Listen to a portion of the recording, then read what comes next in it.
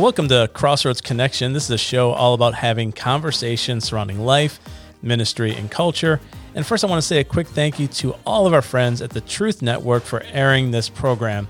I am Andy George, your host today, and I am accompanied by the one and the only, the fantastic, the amazing, the wonderful, the unparalleled, unprecedented Jamie. Jamie, how you doing? I'm doing good. How are you? I'm good. You glad to be back? I am so very glad to be back in person. I know. It's been It's been a weird couple of months. It's been a bizarre few months. So for those of you listening to the Truth Network right now here in Raleigh, as you know, we've been in a kind of a weird 3 month kind of phases and stay at home and phases and it's affected everything. It's affected church world. It's affected, I'm sure, people listening right now. You know, there's probably people right now that are like, teachers are amazing because I don't have to teach my kids. You're doing that. I'm teaching my kids. You're remote doing that. learning. How is that going? Called. You know, my boys have actually rallied behind that better than I thought they would. I'm kind of impressed. Good. Yeah, they're pretty. I kind of thought they'd fight me on it. Like, Mom, this isn't real school. Do I really have to do it? And they tried that a little bit, but then they really just kind of get to it every morning and get it done. Well, that's good. I know. I know my son who's 21, Parker, we picked him up early from college and had to bring him home. And so all his college classes were online. He actually finished remarkably well at home. Did he? Like remarkably well. Oh, good. Like grade wise, I mean, just knocked it out of the park. Wow. Much better than when he was at college. What he would have done. Now, obviously, you're in college. You got lots of distractions in college. Yeah. College students are distracted, not with necessarily bad stuff, just there's just distractions everywhere. Yeah, and my kids struggle with focusing too, so I actually think they've done better at home than they would have too. Yeah. So, blessing. But it's a little stressful. It is a little stress. It is a lot. Yeah. And think about it. I mean, right now there's people listening. I mean, when your kids are older, my kids are older than yours. They're 21 and 16. They're very self-sufficient. They can just stay home. Yeah. You know, my daughter, who is finishing up her sophomore year, totally self-sufficient. I mean, I barely have to check in on her. Right. But wow, what a life change it's been for people, especially with younger kids. Yeah. Preschoolers, I know. Work, and now there's no preschool and elementary school. So, it's all that to say, I'm looking forward to getting back to some sort of normal. It's probably going to be a little different. Maybe a little different. But hey, I'm not home right now. That's right. I'm not home. We're actually in the office. Human being. We're with other people. I know. So we record this at our church, Crossroads Fellowship here in Raleigh. Yep. And it has been so good to see people back at the office. It's making me so happy. It is. I know. I needed it. I need people around me. I do too. And I've been coming in for a little while, and we got a big building here, and so I'll come in and walk around the building, and I'll see like two people. It's so quiet. It is. Yeah. So I'm glad to see life coming back, and it really is. And very excited about that, and just excited about where we are right now, and excited about the conversation today. I know. And actually, I was wondering if you could tell me about this. You had a pretty powerful sermon that you preached this past weekend on prayer. Can we talk about that some more? Yeah. We preached out of 2 Chronicles 7:14, which, I've been so encouraged to see a lot of Christians, a lot of churches, a lot of organizations rallying around 2 Chronicles 7:14 over this coronavirus. In fact, there's been like a 7:14 movement, basically, where people are praying 7:14 in the morning, 7:14 at night.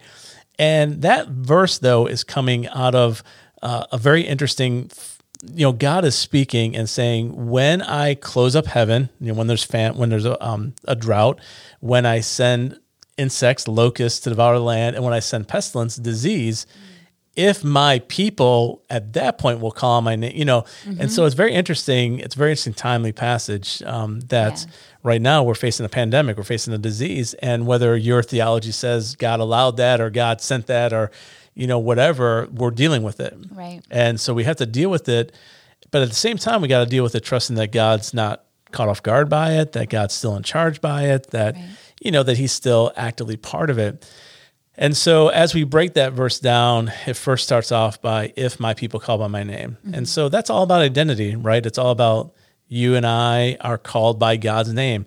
We're adopted into his family. And I think it's fascinating when you think about the word adoption in Scripture, the weight behind it. I mean, not too much different than what it is today, but especially in biblical times, when you are adopted into a family, it means you have full rights as a natural born child into that family. And here you and I are, we're adopted into the family of God. So we are called his people, right? That's where it starts. If my people who are called by my name, and then it breaks it down. If we humble ourselves, if we pray, if we seek his face, if we turn from our wicked ways, those 4 areas is what we're really dialed in on. Yeah. So let's talk about the first part, right? If my people are called by my name, we'll humble ourselves. So it's humility. But one of the things that humility does, Jamie, is it puts us in the right posture before God. So it's not false humility. It's not ego. It's not even thinking of yourself less, right? Or, I think a lot of people think humble, I got to think of myself not as good or not as important. It really is about thinking more about God and more highly about God than yourself, right? That's kind of what humility is. But how many times somebody that's like false humble? Oh, yeah. False humility. You give somebody a good compliment, like, oh, no, that's not me. I'm not almost begging for it. So humility is so key, because you can't have a seeking attitude or a right prayer for posture unless you're humble. Yeah. So it starts with, if my people will humble themselves, and then pray. Prayer is an expectation. I think that is so key. Prayer is not just a last-ditch effort. Prayer is not just something we do when we have extra time and we just feel like it. Prayer really is expected. God expects us to pray. He welcomes us to pray.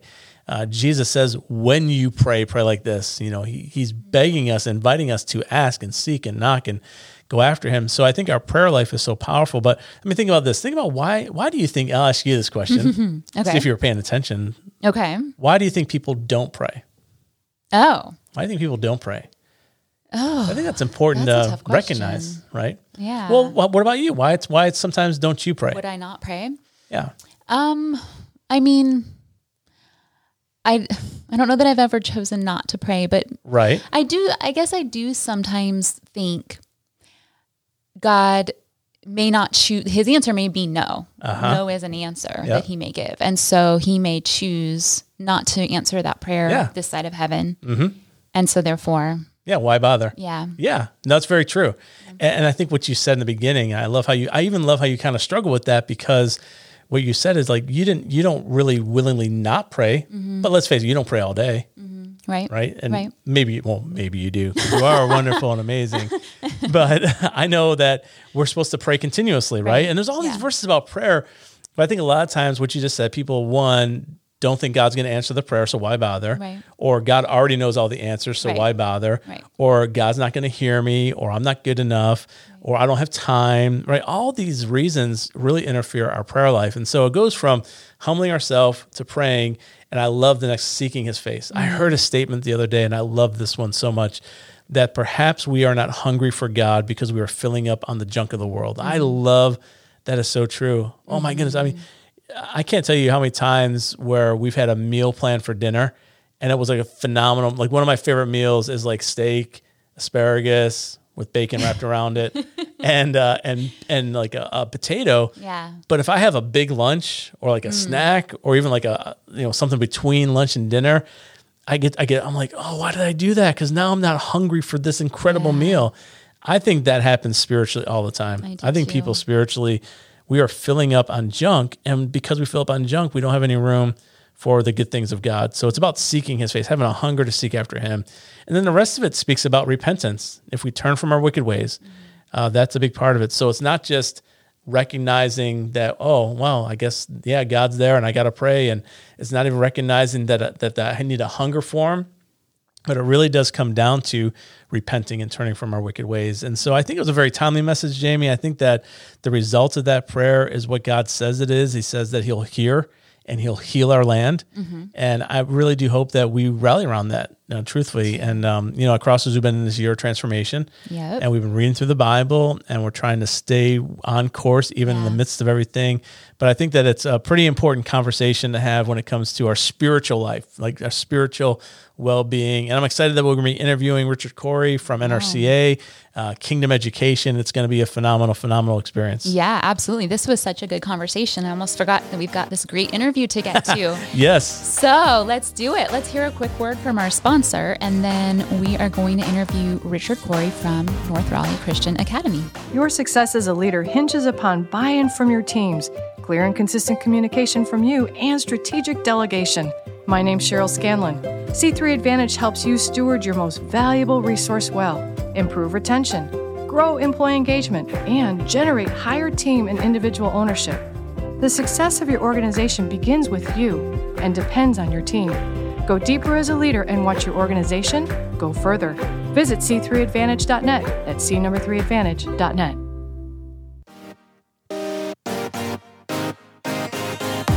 Hey, welcome back from the break. We are here with our special guest on the program today, Mr. Richard Corey from NRCA. Thank you so much for joining us today, Richard. Well, thanks for having me on, Andy. I really appreciate it. Absolutely. So, Richard, why don't you start off and tell us, first of all, your particular role at NRCA, North Raleigh Christian Academy? Oh, sure. I'd love to. I'm an accountant by trade, but I am actually the director of finance and operations, which what that really says is every day is different for me. I'm wearing different hats. If I get tired of the finance side, I can surely deal with the operations side. We've got a large campus here, so a lot of things going on with facilities that are constantly having to deal with, in addition to try and manage the finance of the school. Position that I love, one that God's gifted me for, that I am just thrilled to be able to be here and to be able to serve in this. Absolutely. And so you talk about your campus. So real quickly, and I'm going to throw you a question. I'm thinking you'll be able to answer this one. Sure. How many square feet is NRCA? We are 210,000 square feet under roof with over 60 acres. We have 3 different gyms, an indoor pool, full football field with a rubberized track, baseball, softball field, soccer center, about 600 parking spots, 550 seat fine arts center, you name it. I think we more or less have it. And how many outlets do you have? No. You're there rattling off all those numbers. How many switches do you have? Yeah, it is a beautiful. I remember when I first came here a little over 15 years ago. In fact, here's a funny story, Richard. I don't even know if you knew this or not. So I'm gonna confess something to you that you probably don't know. So when I came to Raleigh 15 years ago as a youth pastor, I went to NRCA to visit, probably one of my first weeks here, and I accidentally parked in your parking spot. And I got in trouble. Business manager, yeah. How can you accidentally park in it? I don't know. I think I just kind of whipped in, and I was new to Raleigh, new to the school, didn't know anything. I was going to see students, and I got chewed out by some maintenance person on the campus. Whoa. Do you know whose parking spot that is? I'm like, no, I don't. And then later I find out, oh yeah, I know who that is. So my apologies, 15 years in the making, right there. It's okay. Thank you. Thank you for being gracious to forgive me for that. So, Richard, NRCA in the Raleigh area is obviously really well known. But for people who might not know what NRCA is all about, could you just share a little bit of the mission and the vision of NRCA? Sure. We our mission, as we state, is North Raleigh is a community Christian school assisting families by providing excellence in 3 areas: academic, fine arts, and athletics, while instilling biblical principles in students' lives that they might impact society for Christ.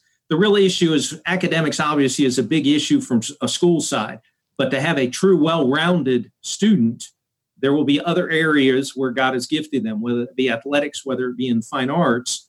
So we see that all 3 of those are very important in our mission. Absolutely. What a powerful, powerful mission. And give me maybe 1 or 2 ways that you see that in real life. Now, obviously right now at the time of this recording, schools are all closed down. So you're not seeing that happen, but on any given day, how do you see that mission and vision just in operation in real time? Well, it's always interesting when you're looking, obviously, the academic side, and we look at our vast majority of our students obviously go on to college. We are a very strong college preparatory school. Many of our students receive quite a bit of money in the way of scholarships. We have a number of students who we have signings every single year where they're going on to play in athletics. Also have many of the others that are going into fine arts school that ultimately go in to become actresses, taking their voice that God's given them and singing, doing things. So we see all of those hitting everywhere. But in addition to that, their impact on society. Many of our students will go on to Christian colleges. and universities. Some will not.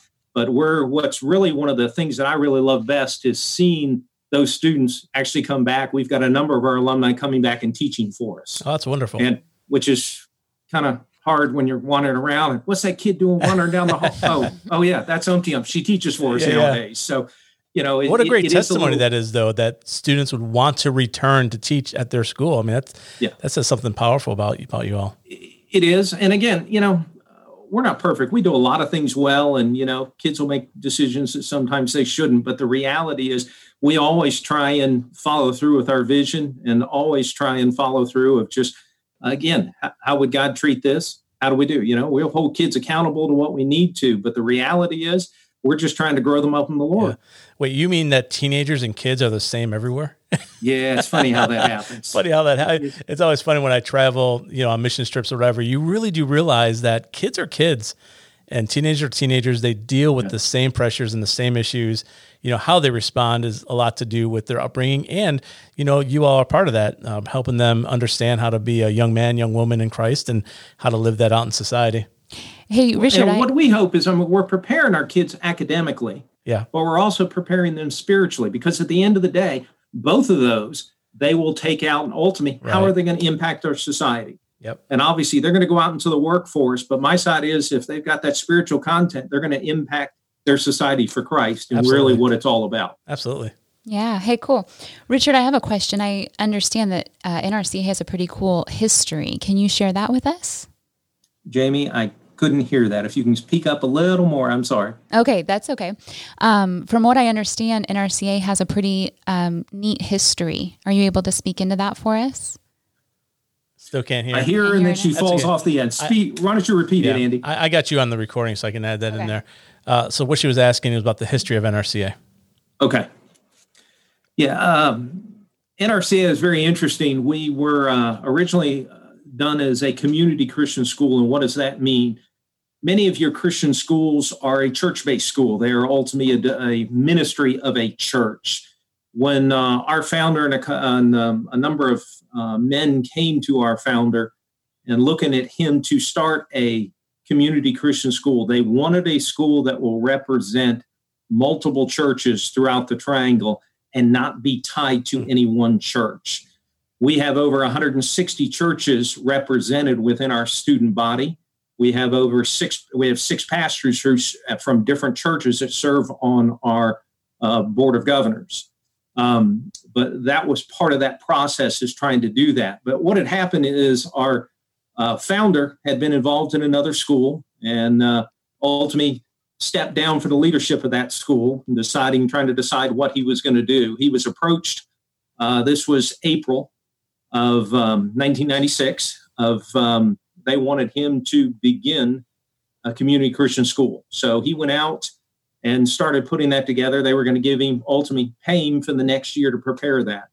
About 30 days later, so this is May, they came back to him and felt that God was leading them to do it the very next year in August. So they needed to find a place to meet, put it together, get enough teachers and students to be able to come through and do that. Ultimately, we were able to, a lot of hard work, put that together. They had their first open house in June at Mount Vernon, which is where the school was originally located on Falls Lanús Road. So the church agreed to host us. That happened very quickly. That first night, there was over 900 people in attendance, and we enrolled over 270 students that night. Wow. We opened up that first year with a little over 400 students, and it just blossomed from there. What was really neat is watching that happen. We filled that campus up, started kind of a spoken wheel where we went to Open Door Baptist and used that as kind of a lower elementary school. And then we had we had done a fundraising campaign and had bought the property here on Perry Creek Road. And so that had been paid for. But again, we were trying to raise money to do it. And it was right at the crash. Perfect time to raise money. Perfect time. Never. Yeah. So our head of school was contacted by a foundation. And and asked to come out and make a presentation to the foundation. He went out and made that presentation, and more or less talked about we were going to build a piece of the facility because that's all the money we were going to be able to raise. And the foundation's going, no, we want to tell us about all of it. And he said, well, I can't finance all of it. A bank won't finance me. They finally looked at it and said, just assume I'm the bank. Let's go through.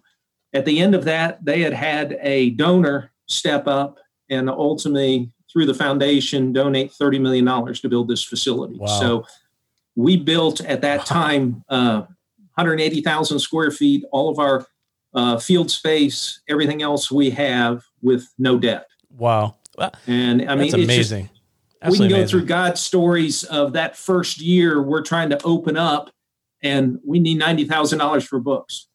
We don't have $90,000 back in 1976. And our head of school walks out to his mailbox, opens it up, and there's a check for exactly what we needed for the books. How awesome is that? By the way, from somebody who knew nothing about any of this. Yeah. God had just directed them to make a gift to it.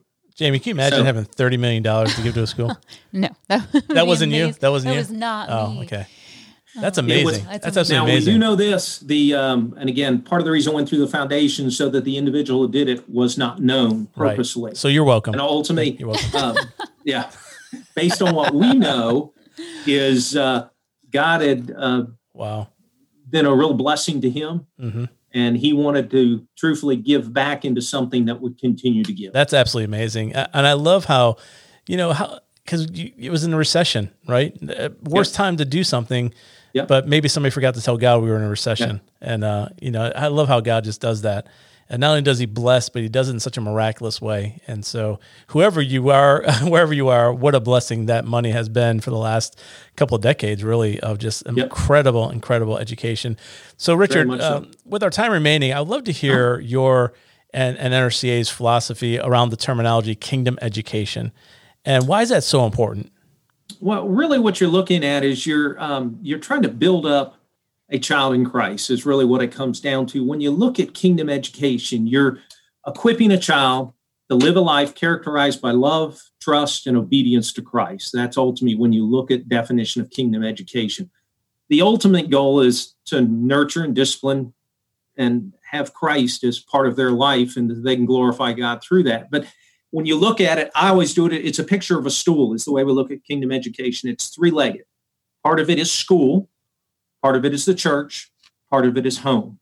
Mm-hmm. Without all three of those in balance, just like any school, if one's shorter than the other, that stool's not going to hold together. So when you're really looking at kingdom education, we have one piece of it here at NRCA, but our families have another piece of that, of what they do at home, as well as how the church is involved in that student's life and how they go through it. So I always just say, it's that stool that we look at because I'm a picture guy. What can I say? No, that's a great illustration, great example. And yeah, I mean, that principle fits really anywhere. That as Christians, it's not just one area. It's home life. It's your school life for kids. It's church life. But what I love that NRCA does is you all bring that together. It's not separated out. It's like, here's my school life. Here's my family life. Here's my spiritual life. It's unified together, which is very powerful. That's it. Very powerful. When you figure with our students, we're trying to provide a spiritual formation for them. We are trying to do a worldview orientation because they aren't living in just this small little world. It is a true world that they've got to be oriented to. Right. We're trying to educate them and look at how they think academically, because ultimately they've got to take that out into the real world. And then ultimately it's developing skills to be able to accomplish all of those.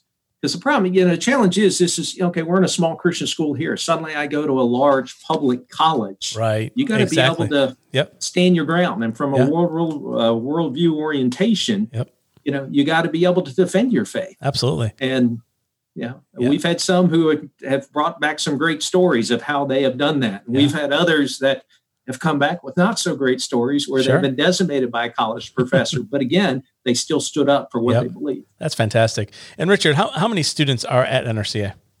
We're a little over 1,400. We're about 1,415 plus or minus, I don't know. We had them taking, right now the way things are, who knows? Yeah, and that's K through 12. K through 12. It is a K4 through 12. We have a half-day pre-K program, and then kindergarten through 12th grade. Wonderful. And so, Richard, one final thing, I always want to give people the opportunity. How can people find out more information about NRCA website? Any other direction you want to give them? Our NRCA is www.nrcanights.com. It's got a ton out there. It can go through our history. It'll tell you what we believe, who we are.